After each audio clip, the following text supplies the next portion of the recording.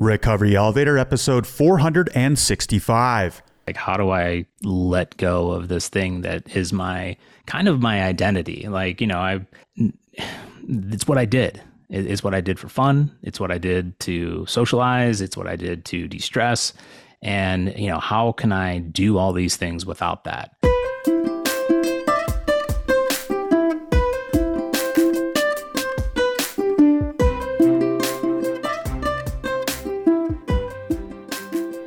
Welcome to the Recovery Elevator Podcast. My name is Paul Churchill, and I'm so excited to be here with you today. On today's episode, we have Kevin. He's 44 years old from Cleveland, Ohio, and took his last drink on April 28th, 2018. Great job, Kevin. I want to say thank you to all of our Cafe Airy chat hosts. You guys do an incredible job. I want to give a shout out to our Dry January Restore cohort. We're halfway there, and you guys are doing awesome. I'll see you guys tonight. We're coming up upon Sober Ukulele season.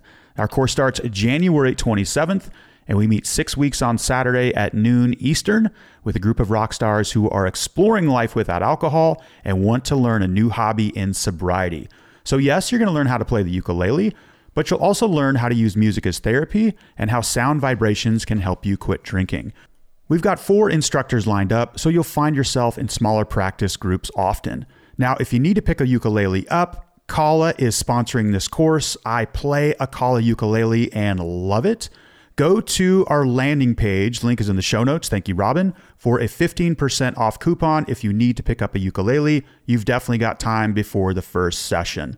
All right, and now a word from our sponsor, BetterHelp. Do you find yourself making extreme New Year's Eve resolutions? How has that worked out for you in the past?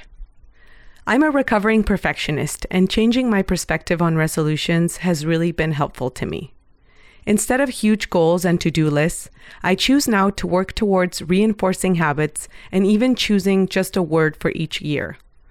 Last year, I chose the word integration. This year, I'm going with presence.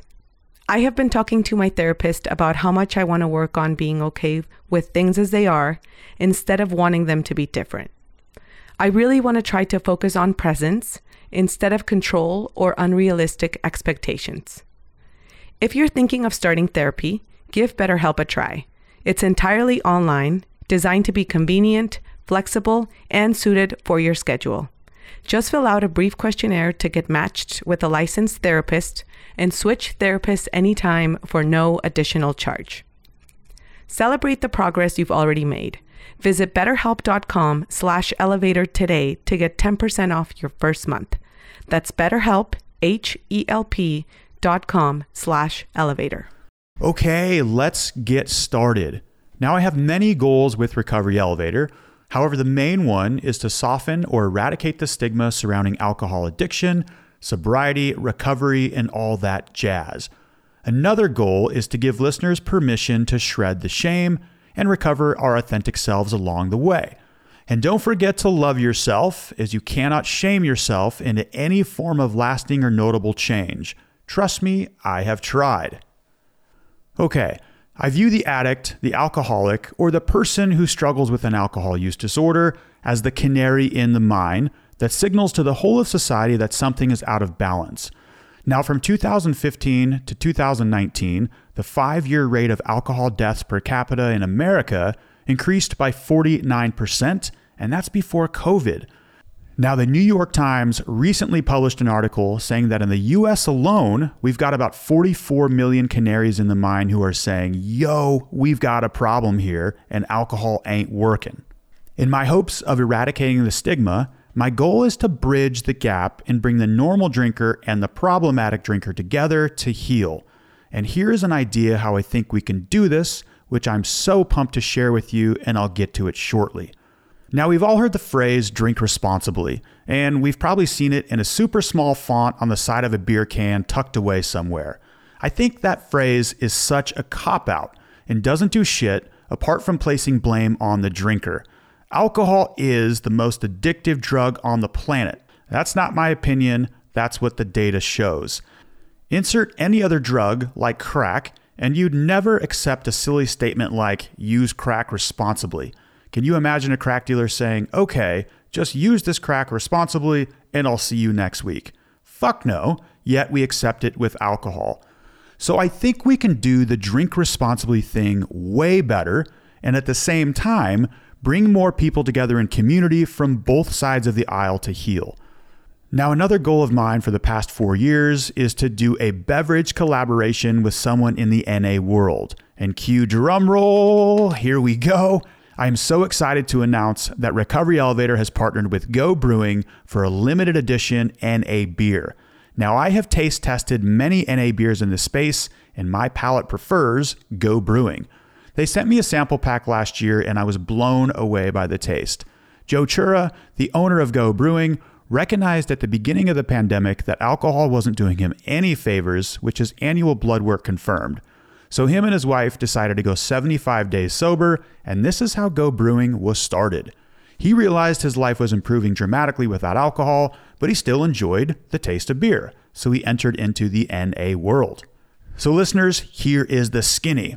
Recovery Elevator and Go Brewing are releasing 186 packs of their award-winning Sunbeam Pilsner.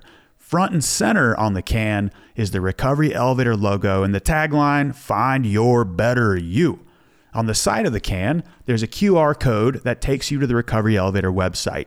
In addition, on the side of the can, we have text that says, "Join us in our partnership with Recovery Elevator, celebrating a life beyond alcohol. Together, we challenge alcohol-related stigma and support the journey to wellness. Embrace the joy of sobriety with us. As we toast to a future full of potential and free from limitations, cheers to a better tomorrow." How rad is that? I want to thank Go Brewing owner Joe Chura for being open to the idea and saying yes. In my perfect world, all beverages containing alcohol, instead of the cop-out line "drink responsibly," will contain information on where one can seek help. Now, I have to mention, listeners, that if you are new to sobriety or think an NA beer would be triggering for you, then please listen to that voice. Yes, an NA beer does contain a trace amount of alcohol, but less alcohol than a ripe banana or a hamburger bun, and you'd have to drink about 25 to 30 of them in a single sitting to get around the 0.05 to 0.08 BAC level. Again, your sobriety is the number one concern, and if this is triggering, we totally respect that. Now, this collaboration is an experiment to try something new in this space. Again, I think we can do the drink responsibly thing way better. Now, there is no money being exchanged with this first beverage collaboration. This is simply two companies who have a similar goal, uniting in attempts to shred the shame around alcohol addiction. If you want to pick up a limited edition Recovery Elevator Sunbeam Pilsner, go to gobrewing.com or click the link in the show notes and use the promo code ELEVATOR for 15% off your order with free shipping on orders of $40 or more. Now, back to the drink responsibly line. The goal here is not to attack big alcohol or that industry, but we have to start debunking paradigms that simply are not true. There is no way to responsibly drink. The #1 podcast in the health and fitness category, the Andrew Huberman Lab, did a podcast in August of 2022, link is in the show notes, about the health effects of drinking alcohol. And spoiler alert, there are 0 health benefits. When you think about it, how could there be? You're basically drinking gasoline. Now, there is no responsible way to shut down your prefrontal cortex. It is in no way responsible to introduce any amount of alcohol to the hippocampus, which is responsible for memory formation. There is no responsible way to insert such a toxin into the bloodstream that the liver gives an all-hands-on-deck red flag alert to signal the entire body to get rid of the alcohol first. There is no way to drink responsibly, and it's incredibly irresponsible to disseminate that message to the masses when it's flat out fucking wrong. So Recovery Elevator and Go Brewing, we're trying something new. Pick up your limited edition Recovery Elevator Sunbeam Pilsner at the link in the show notes. Use the promo code ELEVATOR at checkout for 15% off and free shipping on orders of $40 or more. I hope you guys enjoyed today's intro. I had a good time putting it together, and I'm excited to see where this beverage collaboration goes. And now let's hear from Exact Nature before we hear from Kevin. We are thrilled to partner with Exact Nature because we are committed to the same goal: to help you quit drinking. Exact Nature's safe, all natural CBD-based products can aid your alcohol-free journey. If you struggle with sleep, cravings, mood swings, and high stress levels, learn more about how Exact Nature can help you at exactnature.com. Recovery Elevator listeners will receive 20% off their orders by using the code RE20. That's RE20 at exactnature.com. Kevin, how are you? Hey, Paul. Doing well. How about yourself? Yeah, Kevin, I'm doing great. Thanks for asking. Let's get right into this. When was your last drink? My last drink was April 28th, 2019. So a little over 4.5 years ago. Yeah, 4 and some change. How do you feel? Feeling good. It's been a interesting journey these past 4.5 years. And I said it like that, hesitated because I hate that word journey at this point. I'm always trying to find new words to use there, but it's a good one. So yeah, you're right. And what a voyage, a journey, a mission. That we have signed up for here, and I wouldn't change a thing. Has it been easy? Nope. My goodness, hell no. But here we are, and this is my favorite part about doing Recovery Elevator: is chatting one-on-one with somebody on the same pathway who has also reached the conclusion that alcohol has got to go. They're in the process; they've already done it. Here we are, 4 years and some change later. Kevin, give listeners a little background about yourself: where you're from, what you do for a living, maybe you have a family.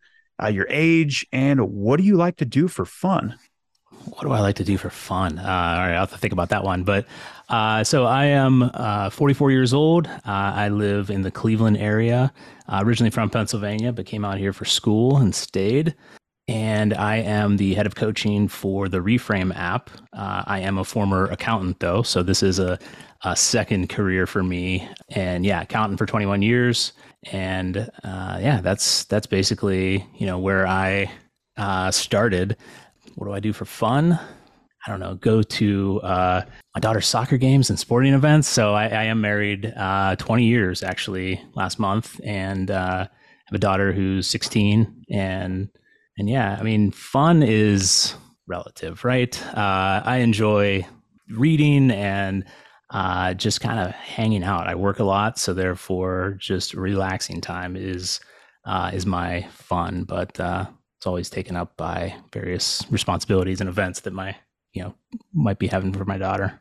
Yeah, for sure. And you said 20 years of marriage. I'm coming up on a year and a half. Any advice for this guy? Congrats. I don't even know. Like at 20 years now, I mean, just learn to make each other laugh. How's that? Yeah, I think keeping it fun and funny is always helpful for me. For sure. And listeners, you might have heard the word reframe. When we got connected, I said, definitely, we got to get Kevin on the show. He's on the journey, 4.5 years away from alcohol, but he's also part of a new movement, which is technology and sobriety. And Reframe, their slogan is science over stigma. We're gonna get more to Reframe later in the podcast episode. But in our private community, Cafe RE, we hear all kinds of resources, and Reframe is one that continues to pop up. So I'm excited a little later for you to share more about that. But before we do that, I'm interested in Kevin, of how he ended up here over 4 years from his last drink on a sober podcast with a guy named Paul from Recovery Elevator. Obviously, there was a lot of learning, a lot of trials, a lot of pain, probably a lot of failed promises with alcohol. That's how we got connected. I'm in the same boat there, but I'm going to let you take it from the start. I'm going to let you begin wherever you feels a good place to start. I always kind of start with, when sharing about this, like I always say my drinking career started in college. So I didn't really drink much before that, a handful of times, a handful of beers. But college is really where, that I got a little freedom, and I was in a fraternity. I played football, and the that kind of lent itself to partying and different things like that. And it was very much binge drinking. Where did you go to college? I went to Case Western Reserve University in Cleveland. It's Division III, right? Yeah. Okay. Yep. Gotcha. Yeah, I played football at a Division III school in California, so I'm always curious. It's a neat world. There's like 300 Division III football teams out there. It's crazy. Yeah. Okay, keep going, Kevin. Yeah, no worries. So I mean, in college, it was very much just binge drinking, right? It was weekends, sometimes during the week, but it was specific, like, hey, we're having this party, we're getting together, doing this.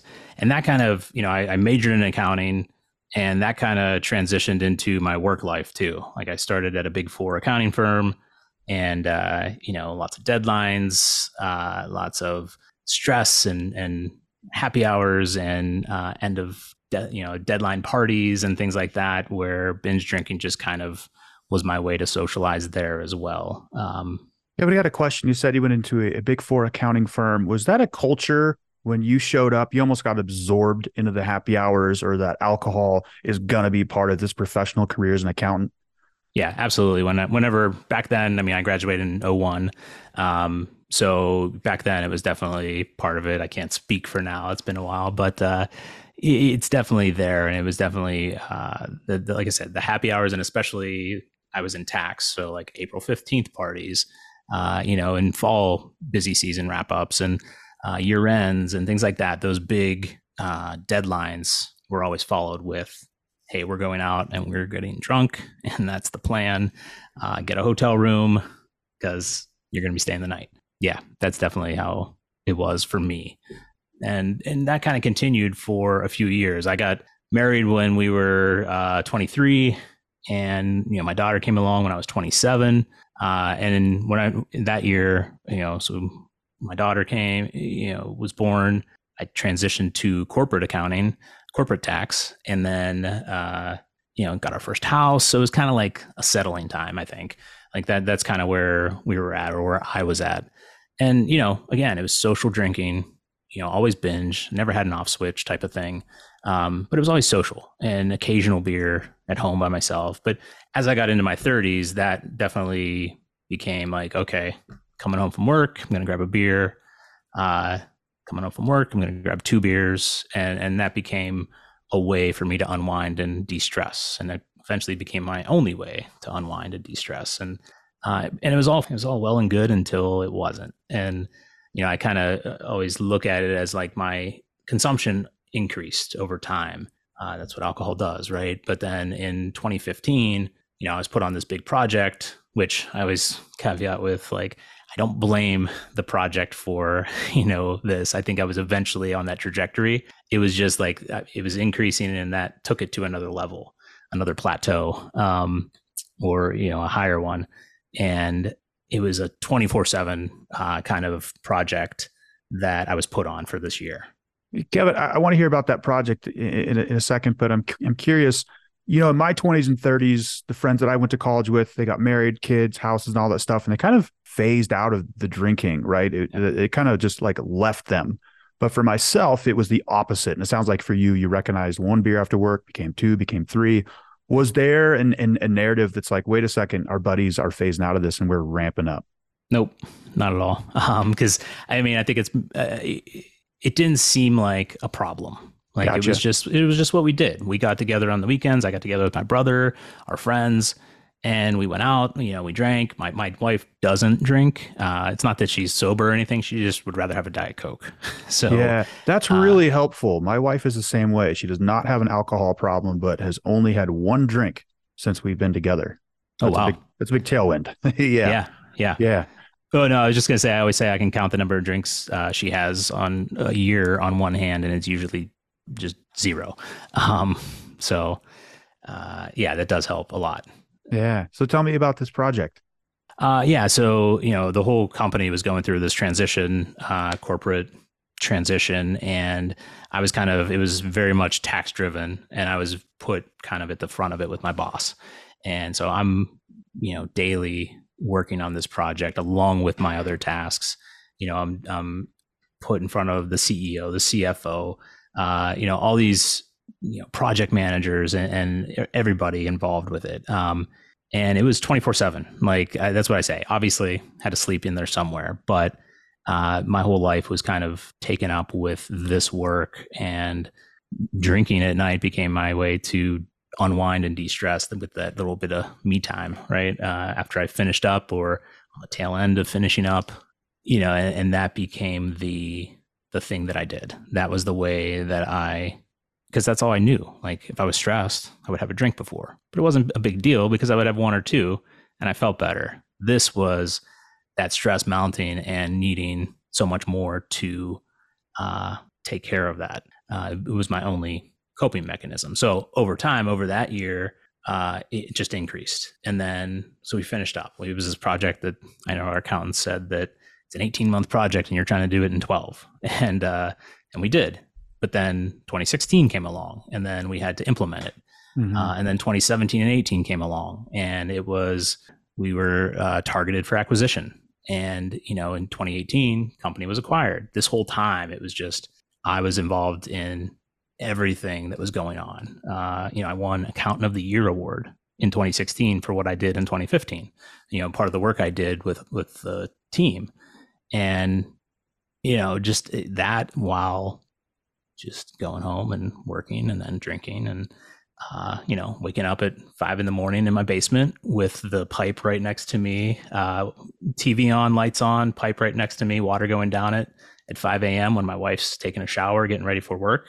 I'd wake up and be like, it wasn't every day, but I'd be like, oh, okay, well, let's go upstairs and crawl into bed before she leaves and then start this all over again. Yeah. The Groundhog Day, right? Yeah. Yeah. And so did it reach a culmination? It sounds like, Kevin, that was some great real world experience, but also quite stressful.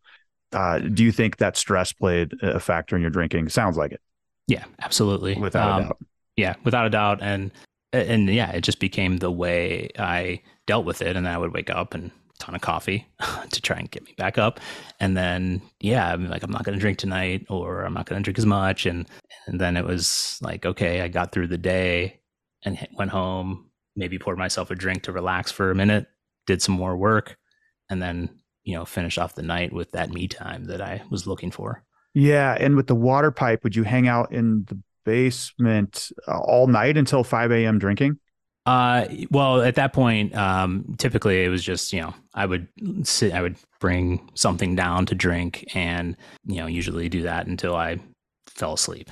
Sure. Gotcha. I'll put that in air quotes, fell asleep. Yeah, I got you. No judgment here. All listeners have their own metaphorical water pipe or their own rituals where they're on certain locations, their altars in the house.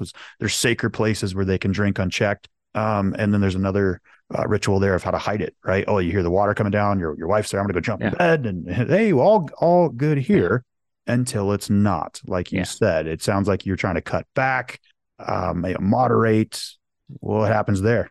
Yeah, so I guess 2018, one of the things that kicked it off was work required us to get these biometric screenings, so like blood work and things like that. So got blood work done and liver enzymes high. Doctor orders ultrasound. I think it was like August of 2018 or the summer that I got that done, and they were like fatty liver, and I kind of just laughed and be like, well, no shit. I wake up and my side hurts, my abdomen hurts because I drank too much last night. Like I kind of knew something was up there. But at that point I was, I got the call from the doctor's office and they're like, yeah, make sure, you cut back on alcohol and, don't eat as much fatty foods. And okay. It's like, okay. And like, okay, well, what do I do here? You would have thought the solution would have been to drink more, because that's what I did for a little bit, because it did not stop me. And then, Kevin, I got to ask, when you said, what do I do here? I want to expand on that, because I know several listeners have received a call from a medical professional or even an outside loved one of like, hey, you got to cut back or else the consequences can be steep. When you said, what do I do here? Was there a moment of panic? Was it the thought of you're going to let go of perhaps close acquaintance called alcohol? Yeah. How did it feel? Yeah. I mean, that was a big part of my story, is like, how do I let go of this thing that is my identity? Like, it's what I did. It's what I did for fun. It's what I did to socialize. It's what I did to de-stress. And, how can I do all these things without that? And I just didn't know. So I kind of, like I did with everything back then, is I just pushed it down and drank it down, with alcohol, and kind of just buried my head in the sand for a little bit. Yeah, because I didn't know what to do. Like I had tried cutting back in the past, and that didn't work. I one time I can remember I did like a Whole30, and it was years before. I can't even remember what year it was, and I made it like 28 days. I didn't even make it to the end because I went to someone's house, and I was like, screw it, I made it far enough. But that was an anomaly, and every other time I tried, it was I made it barely a week, if that. Kevin, those can almost backfire because I did 23 days. I was going for 30. And on day 23, I'm like, no way, I have a drinking problem. I just went 30 or 23 days. Don't need to go the extra 7. And I say it can kind of backfire because we proved to ourselves we're not an alcoholic. We don't have a drinking problem, when deep down it's like, holy shit, alcoholics don't give themselves, these tests or breaks, or normal drinkers, shall I say. All right, keep going. Yeah. And then, so that was in August, and I remember it was like September 30th, I think. I listened to a podcast and they were talking about Sober October. I'm like, oh, there it is. There's my solution. I'll do that. And I started it, I think 4 or 5 days. I never remember whatever that was that year where that Friday hit, because October 15th was a big deadline for us. So, I tried to do this in the heart of that deadline, and all my tools were me saying, you know what? I'm not going to drink this month. That was it.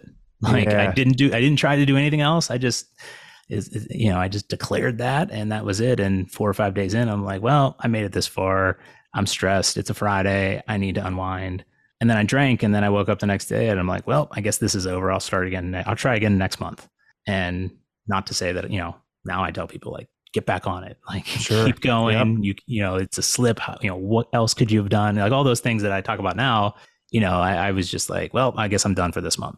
And that kind of continued. I didn't really try anything in November. I half-heartedly did some stuff in December to try and like cut back a little bit. And then January came of 2019, and, went on a little vacation cruise with the family, after January 1st. So it was like January 1st through the 5th or something like that, a short little cruise. And it was a Disney cruise. And I was the only one drinking, and the bill came, and it was like $800-900, and I know it's more expensive, but I was like, ooh, okay, that's a lot. Yeah, because Disney cruises don't have the passes that you can just say like, oh, it's unlimited, right? Mm-hmm. So they spell it out for you in black and white, which was kind of helpful for me at that time. But I knew, like, this whole time, especially in December and January, was me, like, I started reading books and started researching, like, what can I do? And in my head, I was like, well, I could go to AA, or I could keep drinking. And I'm like, I guess I'll keep drinking, because everything and this is definitely not to say anything negative about AA, but for me, it was like, I looked at it and I was like, that does not click for me.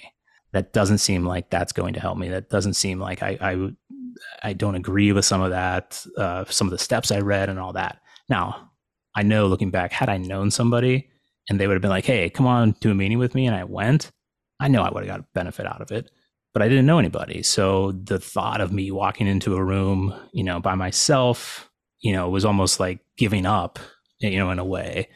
And it was just something I wasn't prepared to do, but I was trying to figure it out. And I remember reading one of my things that pushed me was I was reading, I think, Russell Brand's book, Recovery, where he reframes those steps. And, the one thing he said was, are you on your own going to un-F yourself? And I remember pausing the audiobook on my way to work and just thought about that the rest of the time. I'm like, no, you've been trying to do this yourself for so long, and it obviously doesn't work. You need help from somebody else. And then I just kept going. And then, so the January 22nd, I kind of treat as my, April 29th was my last day one. April 28th was my last drink that year. But January 22nd was what I look at as my day that I made the turn and made the switch, because it was a Tuesday, and I remember, Monday stopping at the store, getting a bottle of something, and drank half of it on Monday just because it was year end, we were stressed, and so started out the week that way. I remember coming out on Tuesday, and I pulled out a bottle of wine because I was like, okay, well, if I start that, I'm going to finish the rest of that bottle. And so I drank the bottle of wine, and then I went and I finished the rest of the bottle. And that's when I call it my rock bottom. And I like to call it my rock bottom because it doesn't look like a rock bottom. It was me sitting on my couch on a Tuesday night, crying and just crying, meaning, just broke down and just said, I can't keep doing this. And that's when one of the other things I was looking at was therapy. And I signed up that night on BetterHelp. And that was kind of the start of I finally did something to move forward. That was not just saying, hey, I got to get a handle on this. Yeah, Kevin, I'm curious to your answer on what was the factor or the turning point. I think you said you flipped a switch on January 22nd. You're sitting there on the couch, bottle of wine, went back and finished the other bottle. And you said, I think you're crying. And you said, I can't keep going on like this. What do you think that flip was? Was it that internal declaration that was just so honest to yourself, you think? Yeah, I mean, it was a lot of little things that were building up over the course of that month, really. It was the August, ultrasound. It was the fact that, I was at my heaviest, weight. It was my cholesterol and all the health things that were stacking up, and I was feeling them for the first time at 39 years old. And, one of the big things too, like I talked about that book, but one of the other things was like, music was important to me.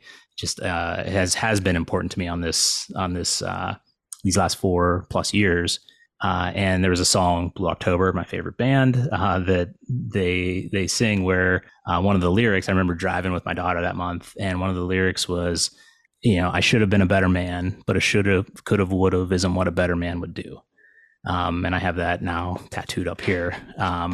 And that was another thing that kind of stuck with me. And it was just like all those little things were piling up and pointing me in the direction and being like, all right, dude, what are you going to do here? You're at a critical juncture in this where you can either try and do something, or it's going to get a whole lot worse, a whole lot quicker.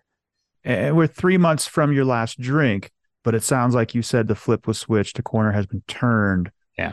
Yeah. What happens after that? Yeah. So, so that was a Tuesday night. So Friday night, I'm sitting like right here, and my wife is over here at the desk in this room that I'm in. And I have some liquid courage in my hand still, because I was going to tell her finally, like a couple of days later, that, hey, I signed up for therapy. But basically, I after like 20 minutes of not listening to her because I was stuck in my own head about what I was going to say here, I was like, what would you say if I saw a therapist for to help me get a handle on my drinking? Wow. And, okay.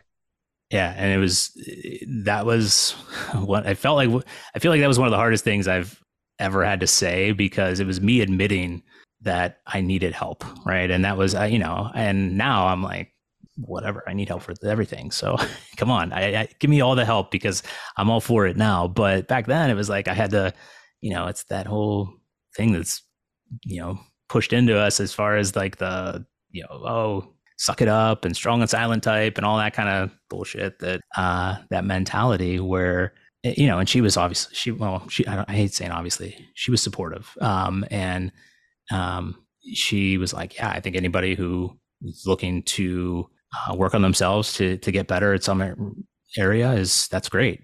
So I'm all for it. And it just felt like this weight was lifted. And then I had some more drinks that night, because I knew the next day I was going to be like, okay, I haven't talked to my therapist yet, but I know that's coming. I'm going to stop drinking tomorrow. So I think it was that next day that I stopped, and I went 60 days without drinking right away. Because I think it was a combination of, it was motivation. It was freeing that I was finally talking with somebody about it, and had somebody to be accountable to, and had my wife's support. And it was just, but the other thing that I think helped me get through that for 60 days was the fact that I was like, well, this isn't going to be forever. Like, so I annoyed the hell out of my therapist, I'm sure, with, who I actually just had an appointment with today. Still, I annoyed her with, okay, but when can I drink? Like, when is a good time to reintroduce this? When am I fixed? I don't have an off switch. When are you going to put that dimmer switch on my head? Yeah. And Kevin, I don't have all the details here, but it sounds like January 22nd was a big week for you. And let me shine the light on a couple of events that I see there for the listeners. Number one, that moment on the couch, that is a pure connection to the soul, to the unconscious. Your whole body's getting on the same page of honesty.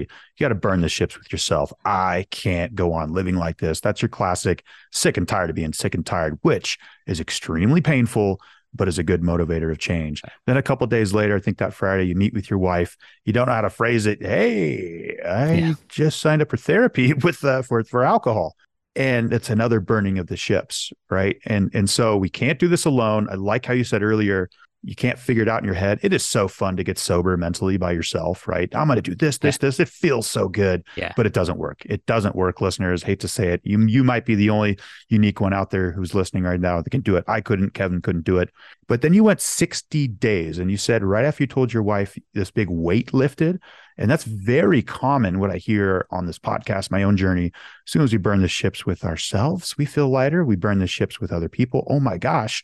And do you think some of that carried with you on those 60 days? Like the burden was just less intense?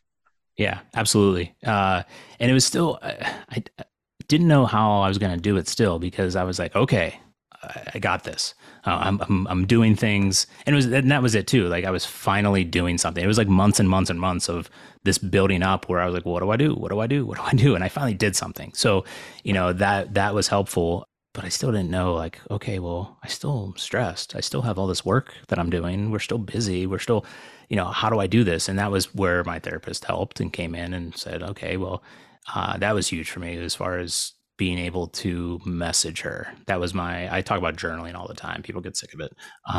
But it was such a huge thing for me.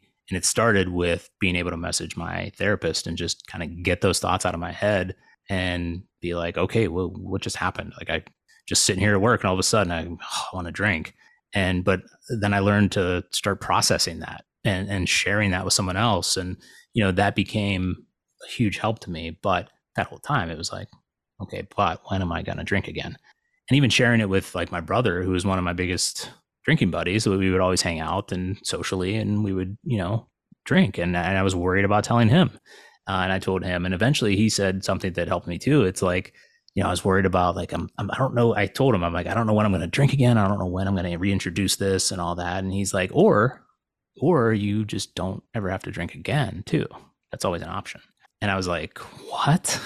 I'm like, I was just so shocked by that. And that was such a helpful comment from him. And he actually gave me a book that I got one or two tidbits out of that helped me. But so that planted a seed Sure. that helped me think about that.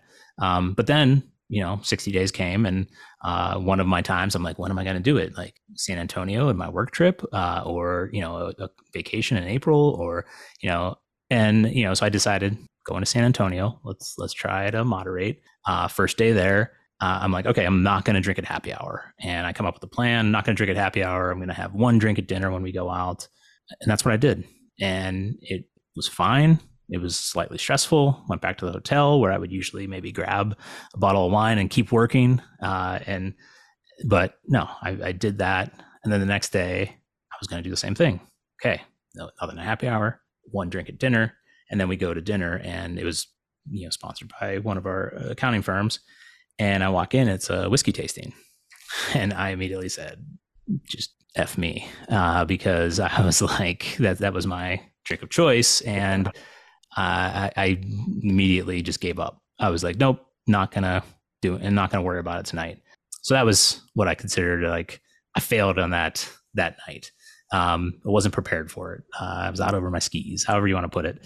And then, that weekend came home and went out with family. We got my parents this thing, go into this vineyard around here in Amish country or whatever. We got them for Christmas. And so I was like, okay, well, I already drank here, so I'm just going to continue that in the weekend. I'll start again on Monday. I'm a famous start again on Monday guy, which I kick myself out of now. But so I did, and I had some drinks over that weekend, and I started again on Monday. And I was like, okay, I'm not going to drink this week.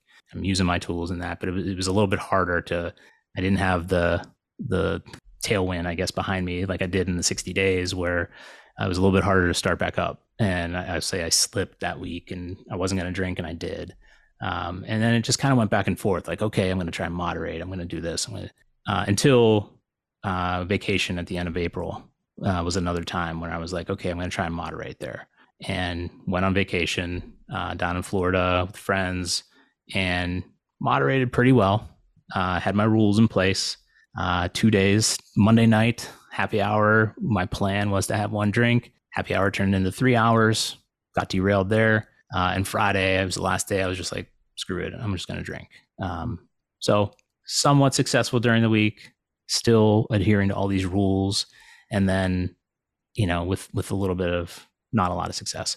And coming home then, because we drove, we stopped on the way home on Saturday, came home on Sunday, and brought, alcohol back with us. So I was like, okay, I'm going to finish this and I'll start again tomorrow, start again on Monday. And I'm like, okay, I need to be more committed. I'm like, I'm going to do 61 days this time. Let's just go one more day than I did earlier this year. And then I just proceeded to drink all that stuff and passed out during the best Game of Thrones episode ever. I don't know if you watched that, but the Night King episode. And I watch that every April 28th now to kind of check back in with myself. Surprised I still haven't gotten a tattoo related to that yet, but that's coming. That was my last drink. And I woke up the next day and I was like, okay, let's do this. I'm like, and I remember saying these exact words to myself. I'm like, there's no way I make it to the weekend. And I just was not in the right headspace for it. And the days went on, I started feeling a little bit better. I'm like, okay, I got to the weekend. I'm like, all right, I'm feeling good. Let's do this. I can do this. Let's commit. And I just kept going. And I got close, I got to like 30 days and I was like, all right, I can do 61. Let's shoot for 90. Got close to 90 days. I'm like, all right, I see you 6 months. And, I just kept kind of pushing that forward and taking it a little bit slow, but kept challenging myself there. Now, were you just meeting with your therapist? I heard you say earlier AA was not quite your track, but how did you make the 60 and then go into 90? Yeah, meeting with my therapist. I always viewed Quit Lit and podcasts as my meetings because I didn't do meetings. So the way I look at it, looking back on it, that was my every day on the way to work, every day on the way home from work, get my mind right. And I just devoured, Quit Lit and any book surrounding it and listen to all the podcasts. And just that was kind of that was a big thing that helped me learn different ways of doing this. And, I tried to build up routines and I read The Miracle Morning and I talked with my therapist. She gave me ideas. I was still messaging her when I needed it, which was routinely. Now, Kevin, in those first 6 months, was there a voice? It's like, yo, Kevin, was it really that bad? Are we going to keep going on this? Yeah. Oh, yeah. That voice was there. And it's funny because I talked about the one tattoo I got with that lyric over here, and I got another one over here with like a whiskey glass pouring out on my shoulder with another lyric from Blue October. And I always thought of them as my gargoyles. Those are my protectors up there because the one with the whiskey glass kept me from drinking at least a dozen times because I'm like, dude, you got that tattoo in May when you were 3 weeks into this stint and you can't drink now because you got that but that was helpful at times. But the voice in my head, telling, were you that bad? That came about a lot whenever I was listening to other people's stories. Like if I was listening to an Instagram live or anything like that. And I don't know how many times I was like, well, holy hell, I wasn't that bad. Like, do I really need to do this? I questioned that a ton. And that even happened into, you said 6 months, I would say a year and a half, until I found a specific thing that stopped that for me. And it was a phrase that I would tell myself, and it was just go to bed. And that was what that whole thing about, was I bad enough? I would say anytime I thought that, I'd be like, dude, just go to bed. And what that meant to me was every time like I was drinking and it was late at night and my wife and daughter were in the bedrooms sleeping and I was out there drinking, and I would just tell myself like, all right, I'll get one more and then I'll go to bed. And then I got the one more. And then I would tell myself, like, I was thinking about it and I'm like, just go to bed. And I would go pour another one. I'd be like, all right, one more. And it was that whole thing, just go to bed, just go to bed. And that kind of put it in perspective for me. Like, that was bad enough. Like, I didn't want that. And I didn't want that in there. And if there was even a possibility that that was going to be, what I went back to if I tried to moderate again or anything, I was like, it's not worth it. So I had to find that thing that was for me to tell me, like, yeah, you were bad enough for you, and that's all that matters. Yeah. And Kevin, I'm curious on the transition from accounting into the Reframe app work. And also in that, I'm sure before we quit drinking, the other side, we can't see it. It's the unknown. Myself, I didn't know Recovery Elevator was going to be a part of my life before I got sober. Nothing. It's scary. So what did that transition look like? And I'm sure you had no idea you're going to end up being an app or a sobriety coach with the Reframe app. Yeah, no, not at all. It's funny because on my last day, one of my counterparts down in accounting asked me, he's like, how did you get involved in that? I'm like, to be honest, I started an Instagram page 3 years ago. And I started that Instagram page because my therapist, I told her about, I was like triggered by this picture that came up in one of my feeds where it's like 1 year ago today, it showed me this picture of a beer and something I was eating, and I was an excellent alcohol photographer.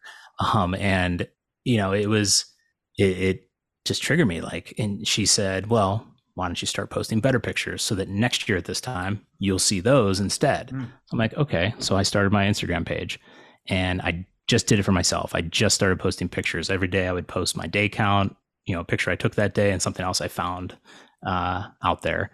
And that was kind of my little routine. And then eventually after a couple months, I started sharing, in private, I was private. And then I was like, okay, let's go public, but I'm going to be anonymous still. And then I just like a turtle, like I was just sticking my head out of my shell just a little bit more each time. And so I started like kind of sharing, and I felt like, I saw people like responding and being like, thanks so much for sharing that today. Like, whatever I shared my words, like I saw it helping other people, know that they're not alone or they're going through that too, which helped me. And so I kind of just kept riding that and kept going with it. And then I started hosting on the page 1,000 Hours Dry. And, I was a weekly host there for that alcohol free challenge. And, just little by little. And at a certain point, I was like, okay, well, Reframe started in June of that year, 2020. And I was involved with them through 1,000 Hours Dry. And then that fall, I was like, well, okay, maybe I'll try this coaching thing. I actually looked at going back to school for like a psych degree and maybe becoming a therapist and things like that. But then I was looking, okay, my daughter's gonna be going to college soon. Do I want to have my payment on top of hers? And my therapist actually suggested coaching. So I looked into it and I started. I'm like, hey, if I don't use it and it makes me become a better person on 1,000 Hours Dry or my own page to help people, it'll be worth it. Let's just try it. But then, I went through that program, and in April, May of the next year, 2021, Reframe started their own coaching platform on top of the app. And so I got involved there and was, coaching a little bit part-time. And then in February of 22, came on full-time, as head of coaching for Reframe. And as head of coaching for Reframe, Kevin, what is the one thing you see with clients who are trying to quit drinking where they're getting stuck? It's a tough one to answer, right? But what's a commonality? I think it's hard when I think we go into this, especially like early on, like when somebody's just starting out, we all have like an expectation of like, I'm going to do this and this is what it's going to look like. And then I'll be fixed. I'll be fine. It'll be good. And I can either, moderate or I just won't drink. The problem is it never works, right? We don't know what we don't know usually.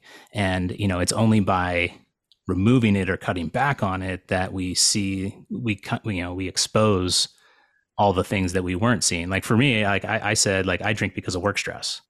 And then I stopped drinking those first 60 days. And I realized real quick that I drank because of every emotion. And, it was very obvious and that my hand wanted to reach for a drink. And I had to teach it to reach for my phone and start typing away to my therapist or myself in my journal versus, going and getting that drink. Or just finding those tools that we can use to disconnect from that autopilot or whatever. But yeah, I think, having these expectations that are way up here when we need to have them a little bit lower and just make that incremental change. And I know that's tough, right? Because especially if it's something that, we really need to fix because of X, because of something that happened, that's going to be tough to have patience with ourselves.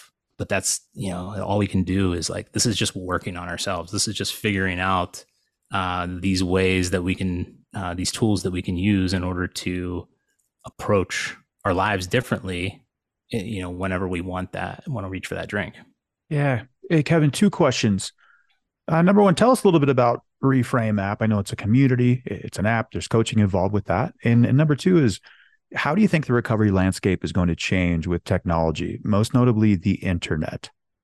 Yeah. So Reframe is a neuroscience-based app where there's a program in place based on, cognitive behavioral therapy, neuroscience, just all kinds of tools that guide you through from day one to beyond, like to a year and beyond. Right now we have years worth of content in the app, but it's about habit change. It's about, learning about what alcohol is doing to our brains, our bodies, our relationships, all of that, as well as providing tools to help you figure that out and come to your own kind of way of dealing with it. Because obviously we have daily tasks that you read through, and you're doing meditations and journaling, and if you're on the cutback track, you're going to track your drinks and keep that in front of you. And but there's a toolkit in there. There's a craving button you can push, and it'll give you tools to do in that moment. There's a forum in there where you can share with anybody in the community and reach out and be like, hey, here's a win I just had. Hey, I'm struggling, whatever it might be. Community meetings daily. We have about 200 plus community meetings a month now. That's a huge part. That can be a huge part of someone's journey, and it's can be anonymous, right? It's virtual through Zoom, so I can join without a picture. Don't have to turn my video on. Don't have to talk. I can just listen. And I think and that's why I love it so much, is because it's kind of how I started out with BetterHelp, where I had this app in my pocket where I could connect with somebody. And, I didn't have to go anywhere. I didn't have to put myself out there when I wasn't ready. And, I think having that, and again, that worked for me. There's other people who just are going to want to put themselves out there, want to go talk to people, want to get in front of it in a different way. And that's fine too. There is, I always say there's only one way to address your relationship with alcohol, and that's the way that works for you, whatever that looks like. But then, we also there's challenges, there's courses, there's a whole, bunch of helpful tools and support within the app. And there's one-on-one coaching as well that you can get from myself or any of the other members of our team who do that. So most definitely sounds like a great program, a great project. Again, we've heard the name Reframe drop several times in our own private community, Cafe RE, and talk to us about technology. How is the internet, Zoom, face-to-face apps, a smartphone? How is that going to push the alcohol-free movement moving forward? I think it's the only way to really push it moving forward. You can still have that, in person feel, but it's going to be virtual. It's going to be here, me and you talking, and it's different. But we've had so many reframers, themselves, like getting on planes and going to meet each other and connecting and making their own in-person connections. Reaching out and being like, hey, who's in Cleveland? Want to get together? Let's do that. So I think it just facilitates what any individual might be looking for, whether that's, hey, I want to just be anonymous and sit back and listen and all that, or I want to share, I want to be out there. I want to connect with people, try and connect with people in real life, that type of thing. I think it's just a way to facilitate all that. Yeah. Yeah, Kevin, COVID did a wonderful thing for me with recovery. It kind of shattered the veneer or the wall that I had, or the image or the expectation of what recovery needed to look like. I had to drive in my car, go sit in a chair that was in a circle. Somebody would start a meeting. And when that wasn't an option, it was Zoom. And we've got a bunch of meetings with Cafe RE, and I go to many of those. I host some. Yeah. That I get the same benefit. I get the same human connection, the same chemicals of oxytocin or whatnot are produced in my body from an in-person meeting to a Zoom meeting. And actually same with a therapist. And I was like, wait, I got to meet with a therapist via Zoom. It works just the same. It's actually quite magical. So listeners, I encourage you to try recovery online. And I forget how you said it. We say there's no right or wrong way to do it, but how'd you say it? It's like your recovery pathway. Yeah, I think there's only one way to address alcohol's role in your life, and that's the way that works for you. Okay, the way that works for you. I don't recommend everybody go out there on day one and create their own program, right? Correct. I recommend asking people and getting advice from people who are doing it, but I fully track with that. Yeah, I like that caveat because, because when I started too, I had no idea what I was doing. I was listening to books. And so my therapist did, spoon feed me some of those tools that I needed. So yeah, having that, and that's where, Recovery Elevator, Reframe, AA, like those types of things give you a program that you can follow and then see where it goes from there. And I want to say one thing before we hit the rapid fire round. And I think Kevin will agree with this. It's not it's not Reframe or AA. It's not Cafe RE or Reframe. Yeah. It's all the above. You can do both. You can do three. More is better here. Kevin, that all goes. That all goes into find the way that works for you. If you find an in-person thing and you like Reframe and Cafe RE, do them all for sure. So we have reached the rapid fire round, Kevin. If you can answer each of these questions within 10 to 15 seconds, that would be great. Are you ready? 10 to 15 seconds? I thought it was 10 to 30. I thought I had more time. No, I'm ready. It does say 10 to 30, but I swapped that. Number one, Kevin, what's the one thing you've learned about yourself since quitting drinking? That I can do anything that I set out to do. Because before it was a lot of failed promises and things I was going to start to do and move forward with, and I would just quit because it didn't work out right away. This taught me that I can handle that. Best sober moment. Best sober moment. I think I thought of the one time my first sober concert with my daughter. Justin Furstenfeld, lead singer of Blue October, does a tour where it's acoustic. It's just him. And we had, sound check passes. We met him. I have a picture of those two up there on the wall. And the first song he played in sound check was called Ugly Side. And I had to hold back crying from that because, I only want you to see my favorite part of me and not my ugly side. And sitting next to my daughter, that was meaningful. What's your favorite alcohol-free drink? Coffee. But if I'm talking NAs, I like anything athletic and Guinness Zero. All right, Kevin, what's the point of life? Point of life is to figure out the point of life. There is no point. It's for you to figure it out. We'll skip the band question. We already know it's Blue October, and I love that band too, actually.